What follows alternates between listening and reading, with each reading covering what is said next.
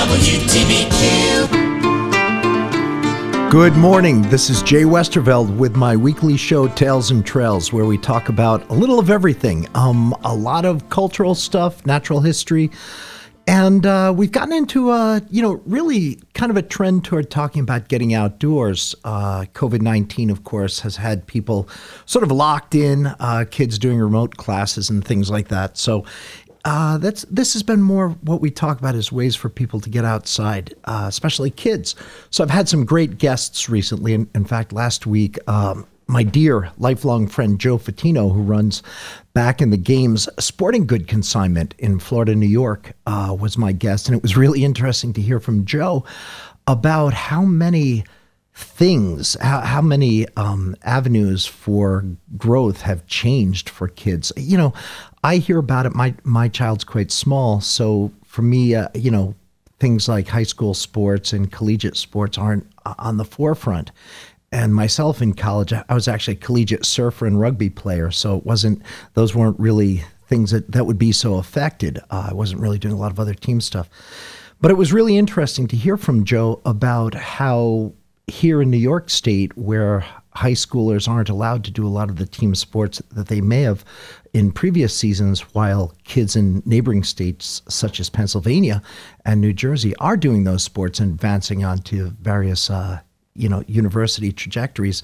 It's a very strange model we see with this nation of home rule, where each state does have its own separate laws.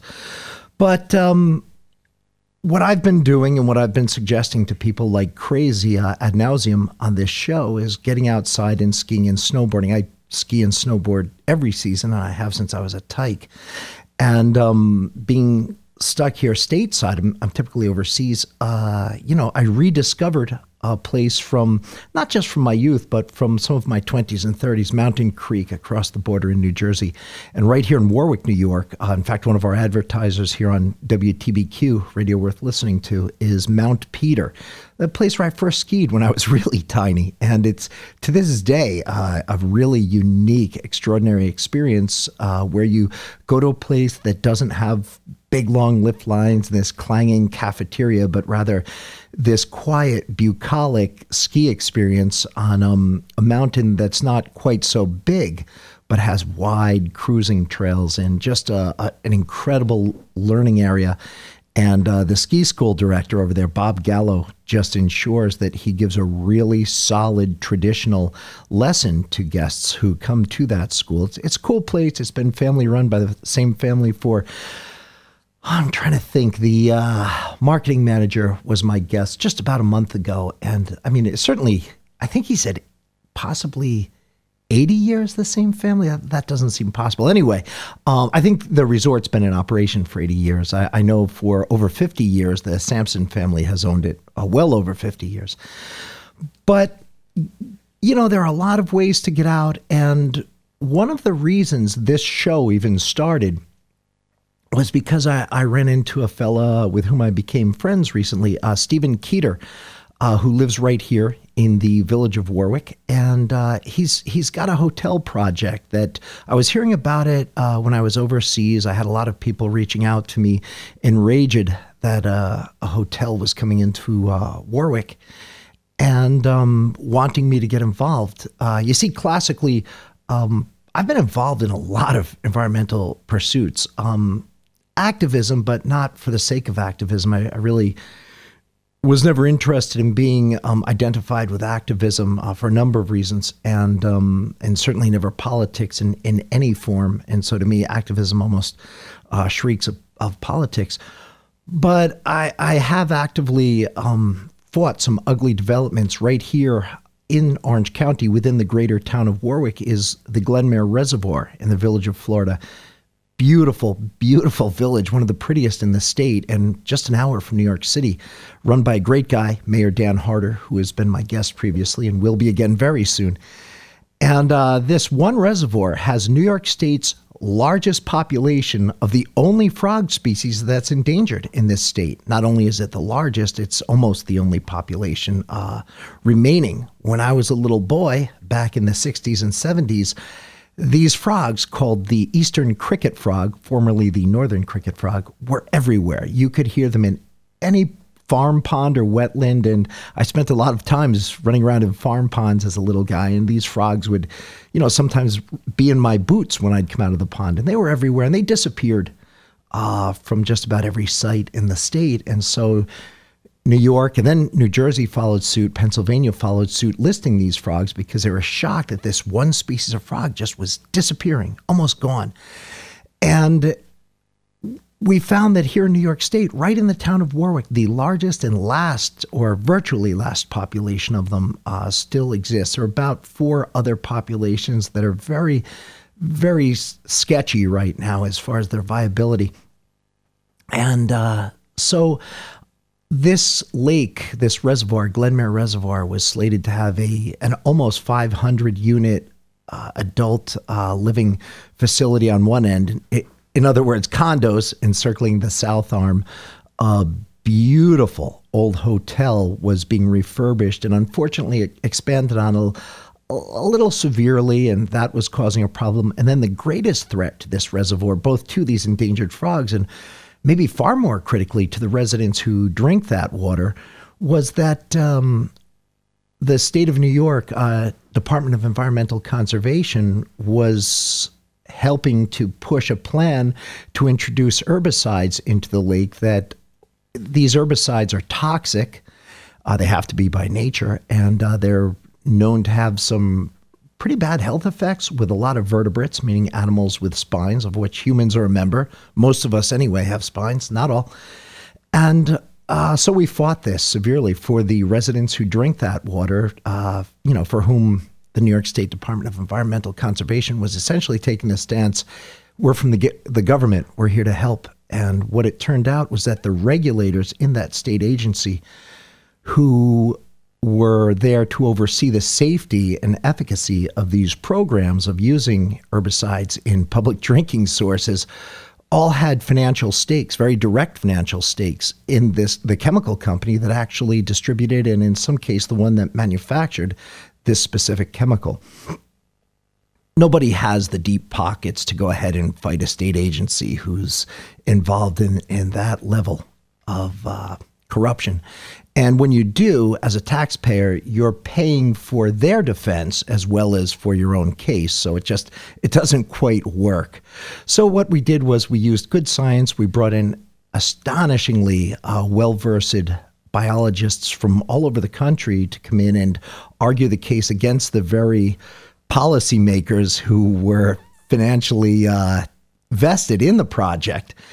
And we were able to hold off on that. Now, Mayor Dan, the new old mayor of Florida, his grandfather was the mayor for a very long time, and he did a great job keeping the drinking water safe for everyone, keeping everything nice. He's making great strides forward in removing the incredible vegetative overgrowth of this reservoir and making it better for the people who live there without noxious and, in many cases, toxic chemicals. So for that reason, I got kind of well known again here at the beginning of this century after not being involved in too many environmental pursuits. And a lot of people who were then very upset about this hotel coming in, the Pulpit Rock Inn boutique hotel in Warwick, New York, right on the outskirts of the village, were reaching out to me saying, hey, you saved Glenmare Lake, saved this piece of land from this horrible hotel. They're going to destroy Pulpit Rock. As I say often on the show, I'm not only a native here, I'm a 7th generation Warwickian. And I said, well, Pulpit Rock, I don't really know of any biological significance to it. I played around there a lot as a kid or a teenager, walking from high school sometime to my buddies' houses in town. No, honestly, Mom, I was staying late at school working on projects. And there was never anything significant there. It was an agricultural field of incredibly low diversity and really poor soil. And I thought it was odd that people were very upset about it. And then they were saying, well, it's a beautiful spot. We want to preserve the ambience around the village, encircling the village. And, my next question was, well, what about all these other projects that encircle the village that will certainly destroy that bucolic ambience? And their answer, well, it's kind of convoluted, and I think after a quick word from our sponsors, we can talk about that.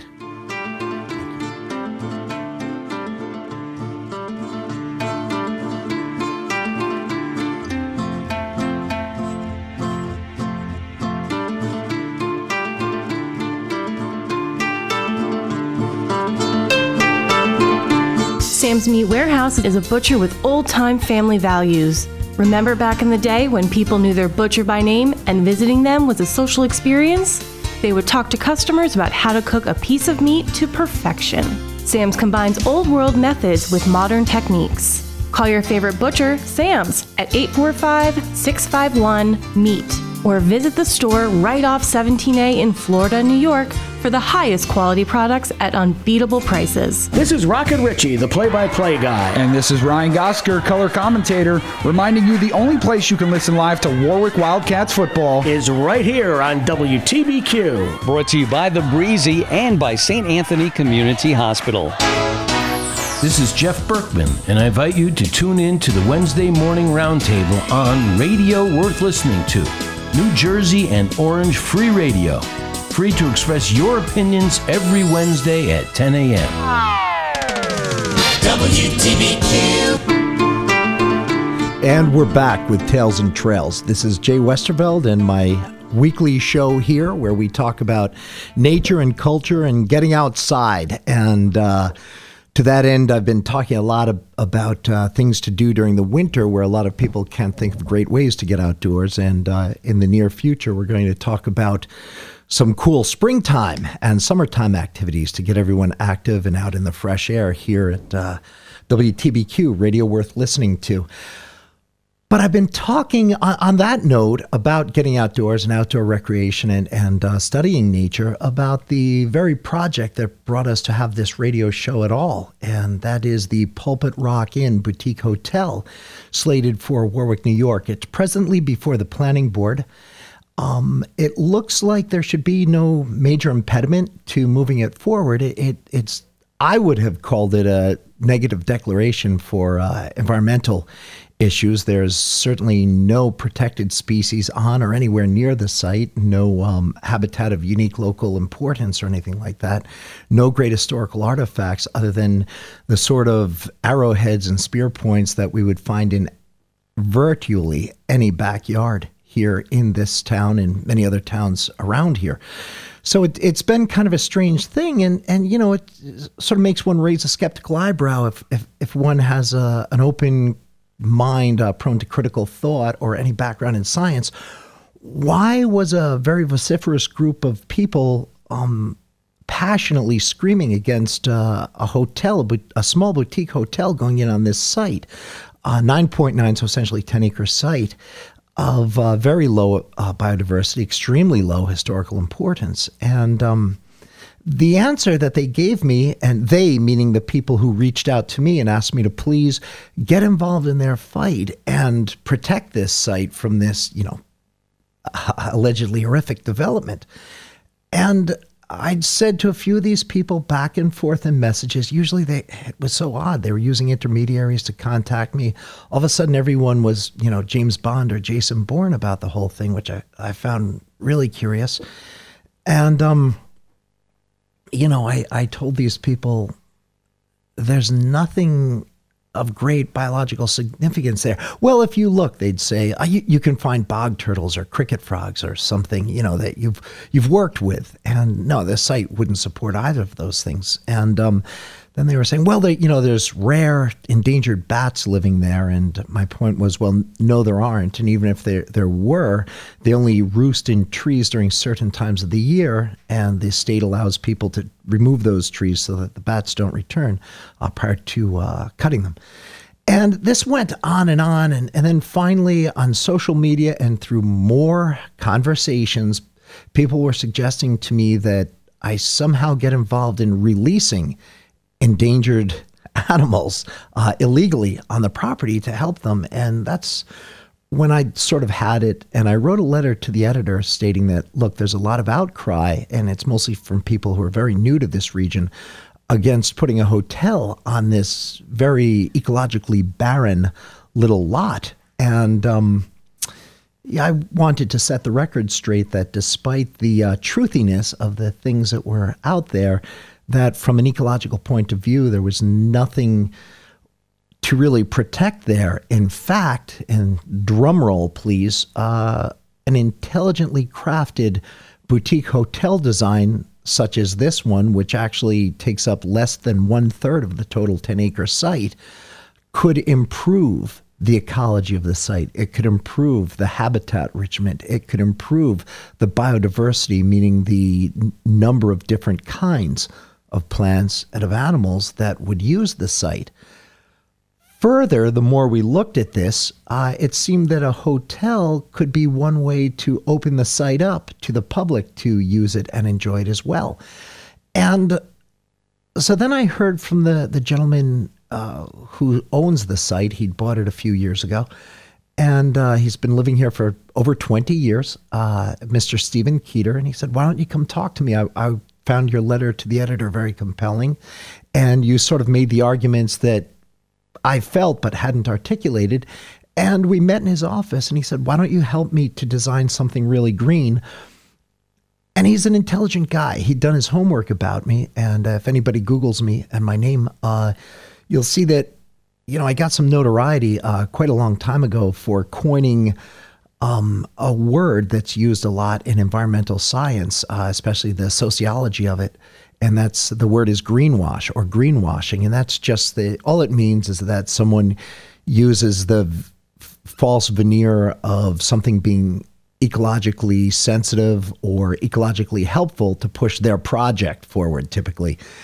And in this case, it was funny. The opponents of this project were greenwashing this little fight they had. And to this day, almost, I'm still not sure why they were doing it, but a lot of it, I'm not a sociologist, but it seems to have to do with social currency. The same exact people, right down to the person, name for name, they've all jumped ship and they're now on something else that doesn't have to do with environmentalism, but another activist endeavor here in the town of Warwick.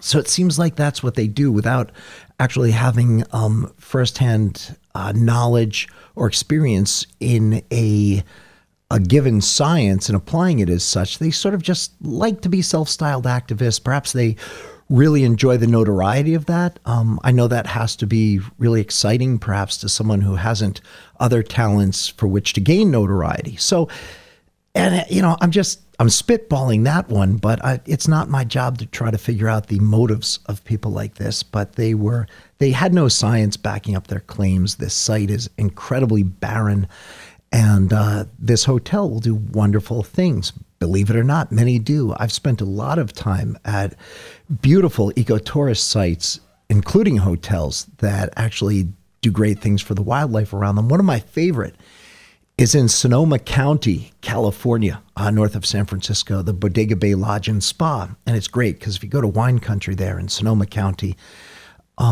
it's a great place right on the ocean in the greater town where the movie The Birds, Alfred Hitchcock's The Birds, was filmed.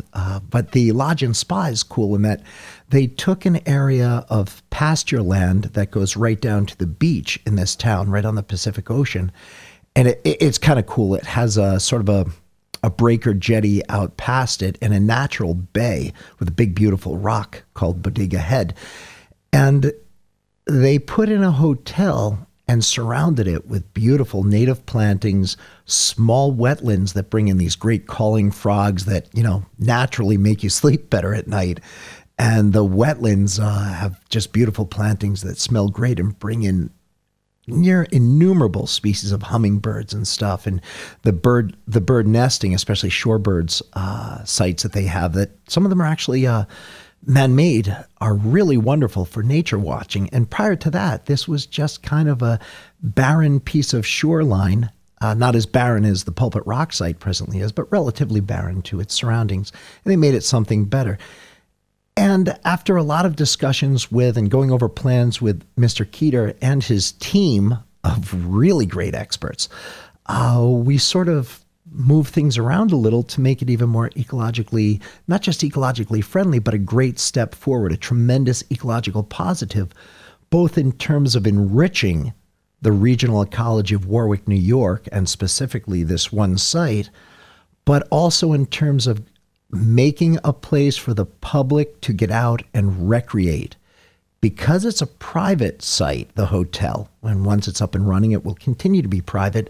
The facilities will be for the use of hotel guests and, of course, because it's private, at the pleasure of the owner, residents of the town of Warwick. So what this means is, without having to go before public votes and hearings, etc., about how to open a park and keep it relegated strictly to residents of a given municipality, this piece of private property will allow Warwick residents alone to use it, which is really kind of, or of course, residents of the hotel who pay to stay there with a room, which is going to be really nice for city dwellers who want to take in some great ecotourism that's not that sort of canned, oh, let's go bird watching today. Oh, it's going to be something quite unique in that just the ambient ecology, right as you step out the door of one of the 8 cottages of your choice in the hotel, not to sound like an ad, but it's part of the eco-integration we've been doing for the place,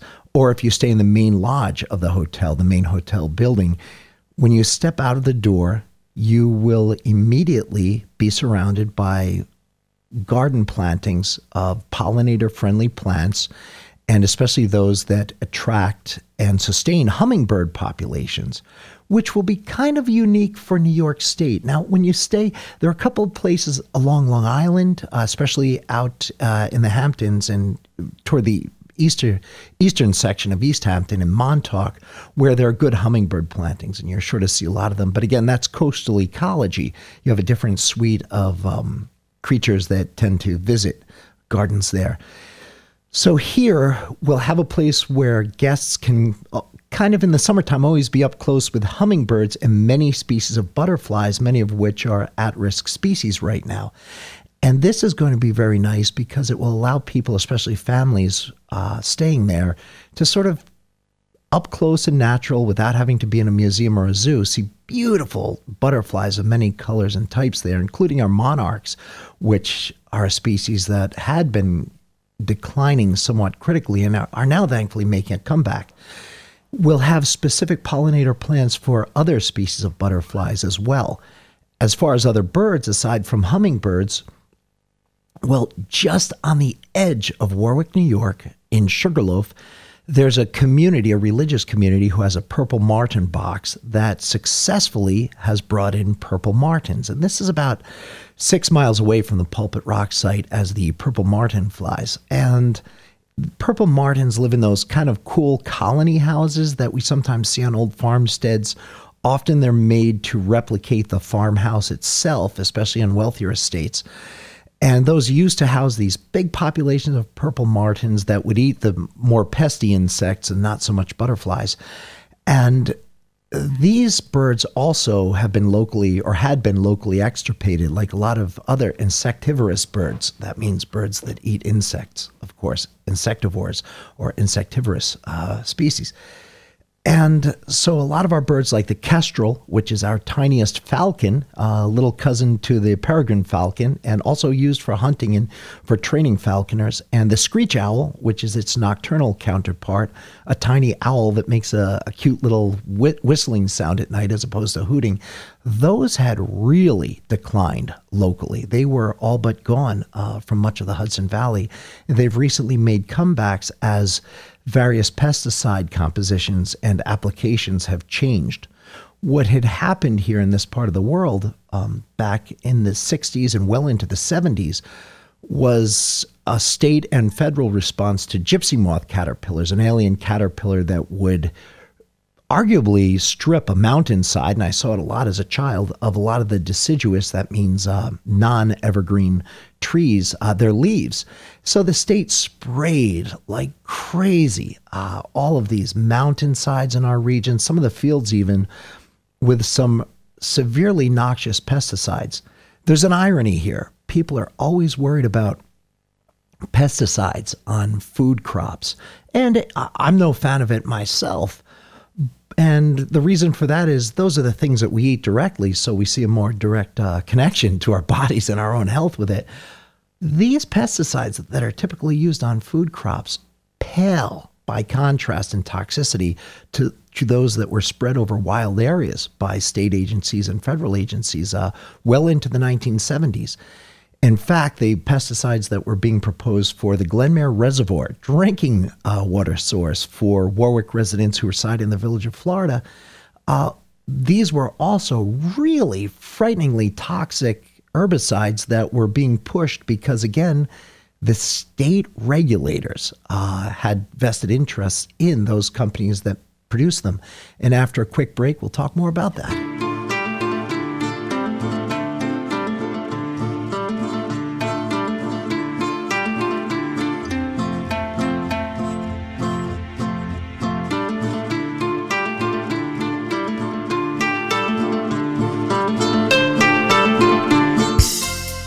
Sam's Meat Warehouse has been supplying restaurants and shops with the highest quality, local, and sustainably sourced prime and choice wholesale meat, steaks, poultry, seafood, and much more for over 20 years.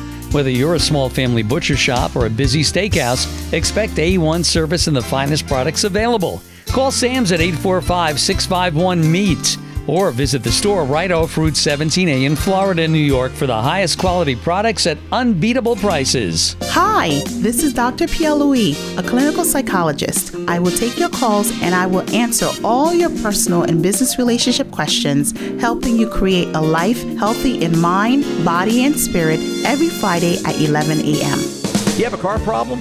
Maybe it's a mechanic problem. Maybe it's not. Sounds like a job for me, Ron Ananian, the car doctor. That's right, Sunday mornings at 8. Get up early, let's hang out, let's talk about cars, let's all get smarter, let's solve some car problems. Ron Ananian, the car doctor, here Sunday mornings at 8. WTBQ GHD weather.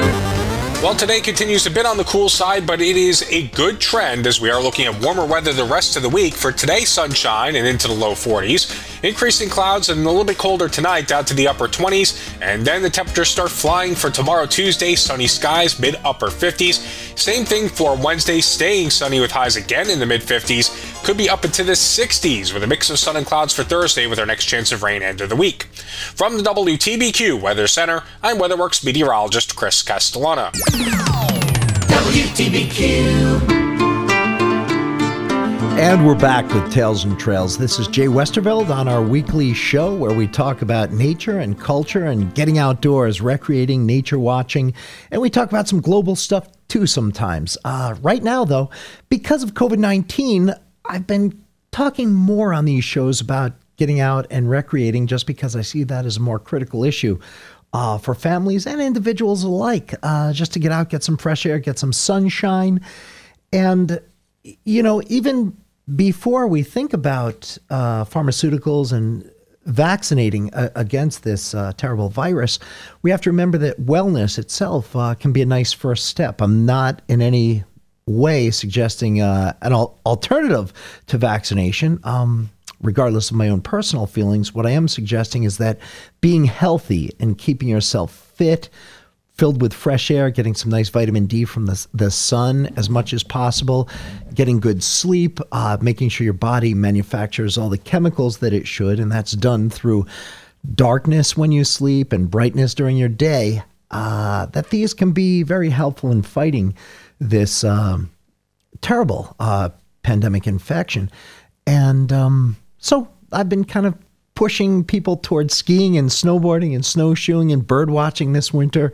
And as springtime comes on, I'm going to be talking about the great opportunities in getting out hiking and mountain biking. In fact, our guest for next week here on WTBQ Radio Worth Listening To is a gentleman who oversees a mountain bike park within an hour of New York City, right over at the Mountain Creek site. That's going to be very interesting. And one of the cool things about that park and many other attractions here in the Hudson Valley, including Mount Peter Ski Area right here in Warwick, is that this Pulpit Rock Inn boutique hotel will try to, well, it won't try to, they plan to and will, once they get their approvals and they're up and running, run a service to get people to various ski resorts, to wineries, to breweries, to the mountain bike park over at Mountain Creek, and to nature areas such as the incredibly vast, wild, open, and sunny, which is rare for a nature area in this part of the world. They're usually wooded. Wallkill River National Wildlife Refuge. That's in Sussex County, New Jersey, with a tiny little tip that falls over into New York right here in Warwick. And that's one of my favorite sites to which I send people for nature watching. But jumping back to the Pulpit Rock site, we were just talking about how chemical pesticides used for wildlife management, of all things, really seem to have wiped out so many species of bird and reptile and amphibians that rely on insects and other arthropods. That means bugs that aren't insects. In other words, bugs that have more than 6 legs. These are all killed off by these pesticides. And so as a result, things like purple martins, eastern bluebird, kestrel, which is a tiny falcon in our area, the screech owl, certainly the northern cricket frog, these were wiped out. The reason that the northern cricket frog, it's my own hypothesis, it's difficult to prove because you sort of need to get an old 1985 DeLorean car and a quantum physicist and go back in time in order to prove it. But my own theory for why these cricket frogs managed to stay around at this one reservoir in New York State when they were wiped out virtually everywhere else is because it is a reservoir. And as such, it was to a very good degree spared these insecticide pesticides that were used for gypsy moth control throughout the 60s and 70s. And as such, the vast populations and frightfully wide diversity of insects in the swampy areas of that reservoir persisted. There are insects in that reservoir that occur almost nowhere else in this state. And again, that's because it's one of the few regions where this pesticide was not applied. And as a result of this continued high insect composition in those swamps and marshes of the Glenmere Reservoir in Florida, New York, the eastern cricket frog has persisted there, as have many other really interesting critters.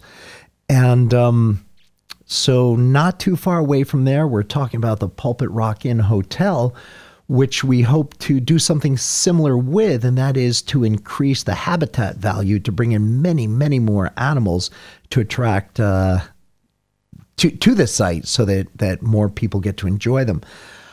So we talked about the birds that we're going to help with nesting boxes. I mentioned the purple martins. We'll also have bluebird boxes, a bluebird trail along the western end of it that goes along a stone wall to an open field, which is just what bluebirds like.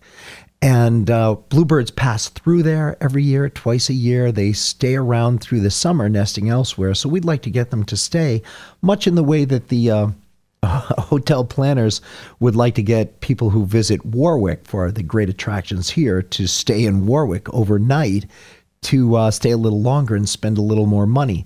That's not my purview. I'm here for the nature stuff. As I always joke around with Stephen Keeter, the project sponsor, I'm the frog and turtle guy.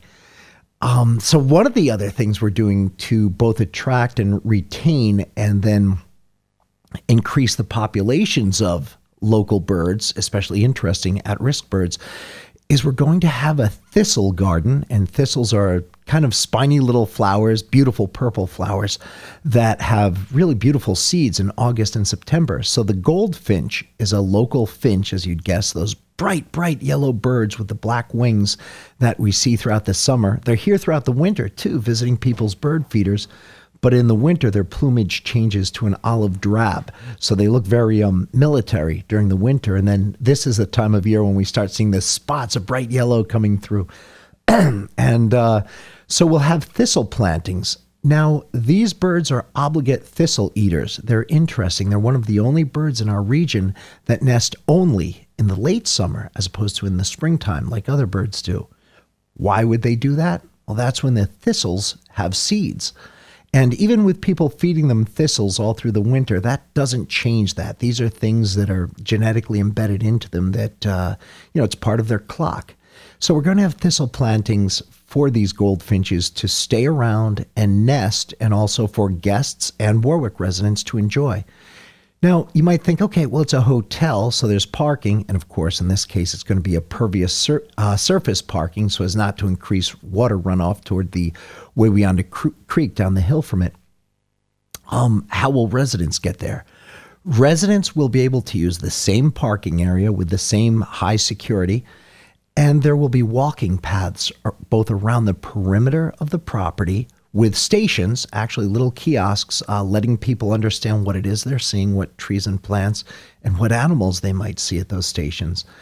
And then there will be walking paths, at least one through the center, where we're going to have considerably different plantings. The rock itself, Pulpit Rock, is a big, beautiful piece of what we call palisade stone. And it was said to have been brought there, archaeologists and people say that it was brought there by the glacier that moved it from the Hudson River, from those same palisade stones that we see near the George Washington Bridge on the New Jersey side, and dropped it in this field. And if you drive around here, you'll see many analogous stones to this one in fields, usually laying on their sides. This one, as a friend of mine who is an archaeologist said, its verticality, the fact that it stands up straight, makes it very unique to see. And it's quite pretty. So the rock and its relatively high pH of that kind of stone lends itself very, very, very well to plantings of prickly pear cactus. What a lot of people don't understand is that the prickly pear cactus is a native cactus, native to this part of the world. In fact, they grow in many wild areas around here, typically on high ridge lines, on rocks similar to this. And they especially love the slate in this area for some reason. And so we've already begun. We have a lot of prickly pear cactus, what we call pads, the leaves, they're dormant this time of year, ready to plant right on the rock, on the many crevices and shelves of it. And then in the early summer, these will have the beautiful, enormous yellow blossoms. And then following that, through the late summer, the actual prickly pear fruit, these beautiful, bright red little fruits that are like, they almost look like rather large, shiny strawberries. And these are edible. The leaves themselves are edible.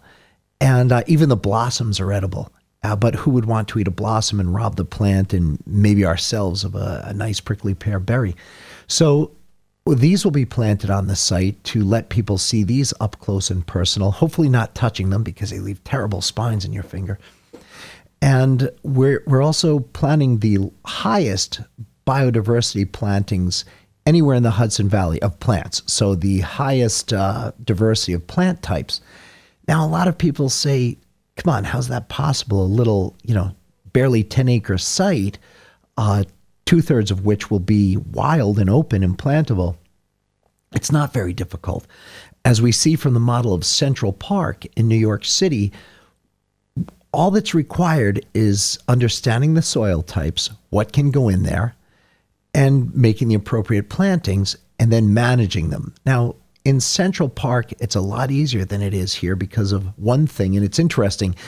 You'll rarely, if ever, see any ecologist in a scientific journal mention the fact that Central Park and other city parks in New York City have one great advantage over wild areas like this, what we see in the Hudson Valley, outside of the city, and that is that they don't have white-tailed deer down there. And the Virginia white-tailed deer, otherwise just known as the white-tailed deer, as one of my first guests on the show, ecologist and environmental educator Michael Mallon had said, is one of the greatest drivers of ecological change in our region. And this isn't necessarily good change unless, of course, you're a white-tailed deer. White-tailed deer are very, very open herbivores. They eat just about everything. We say they're non-specific general herbivores. As any homeowner knows or any gardener knows in this region, there's precious little in the way of plants that a deer will not eat. And sadly, with every year, it seems like there's a new plant that they previously didn't eat, that you'd see sold in hardware stores and nurseries as a deer-proof plant with a big tag on it with a picture of a deer with a circle and a slash through it, that suddenly they eat. It's funny, I'm an ecologist, and I went through this about 10 years ago. I bought a bunch of beautiful, I'm trying to remember what they were exactly. They looked like a white cedar, but they were a different strain. They had the big anti-deer tags all over them. They were said to be absolutely deer-proof. I was doing a project for my mom on her property. I planted these things. A week later, they were stripped down to twigs. This is how voracious our white-tailed deer are. And sadly, because of the near absence of predators to this animal in this region, the great shelter they get on our lawns, the great food source they find in suburban areas, these things have overpopulated our region severely. It's incredibly unnatural. As a result, it's hard to get high diversity planting. So at the Pulpit Rock site, we will have extensive deer exclosure. And after a quick word from our sponsor, we're going to talk a little more about that.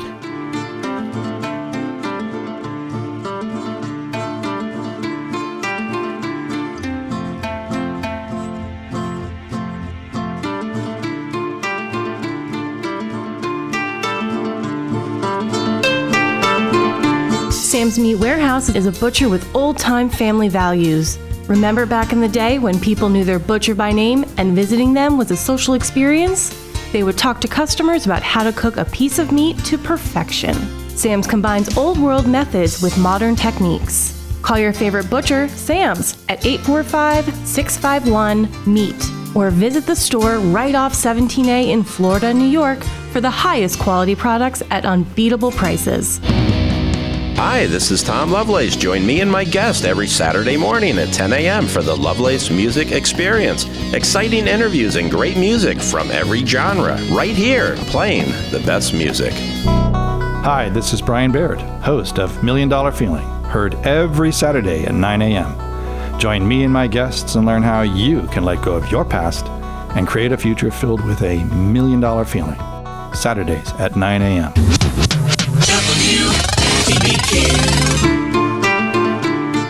And we're back with Tales and Trails. This is Jay Westerveld, your host on our weekly show about nature and recreation and culture and things global, things local.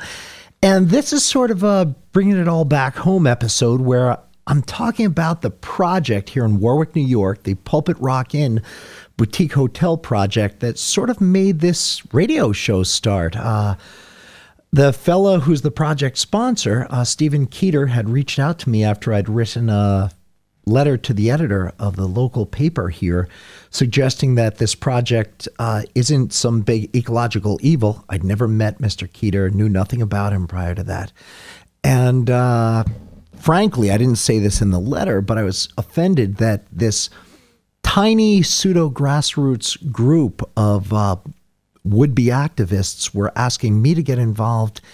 And when I told them that, look, there's nothing ecologically sensitive there, and P.S., where were you people over the 10 previous years where I've been fighting really ugly development on really ecologically sensitive sites that needed help, and these people were nowhere to be found, even when in many cases I'd reached out to many of these same individuals.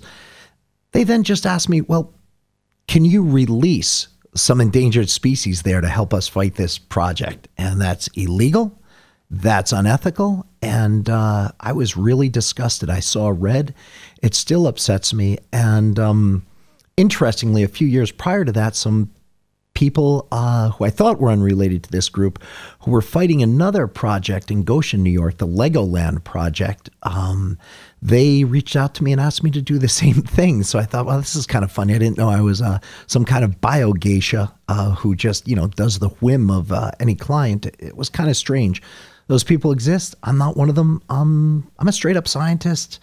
I am not an activist, and I am not for hire for that kind of thing. I'm really, I do actual research and education, and that's it. So it's been a cringeworthy episode dealing with these people at all. And what then happened was there was a spate of letters to the editor deriding me, deriding the project sponsor, because, that's how it is here in the 21st century. If you disagree with a person, or if a person doesn't do your bidding, well, then that person is Satan. I mean, you just tear them apart, and that's what happened. And that's really sad. I grew up in, or what I thought was a community where people could discuss things openly. And if they disagreed on something, they respected each other's stance and, maybe bought another round of beers or, talked about something else.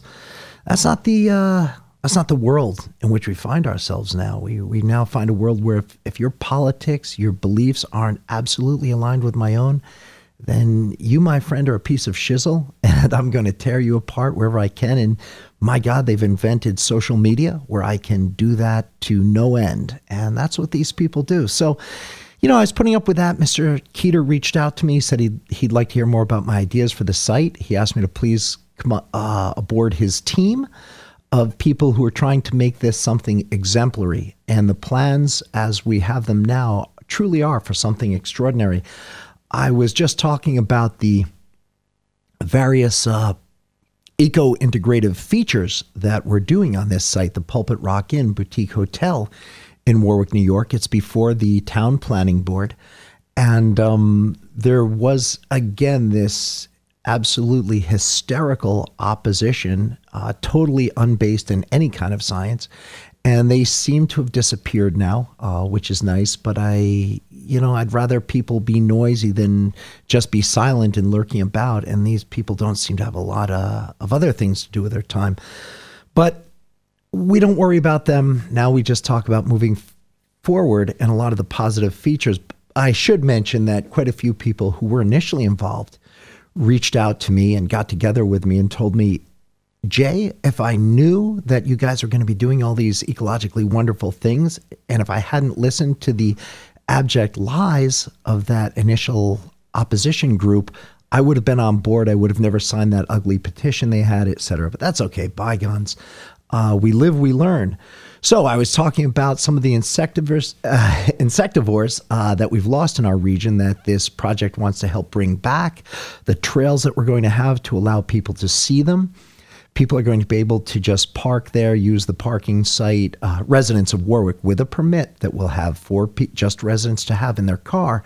We're going to have a lot of security site-wide so that they can come and enjoy the nature things. Now, we know many of us are pet owners. I certainly am.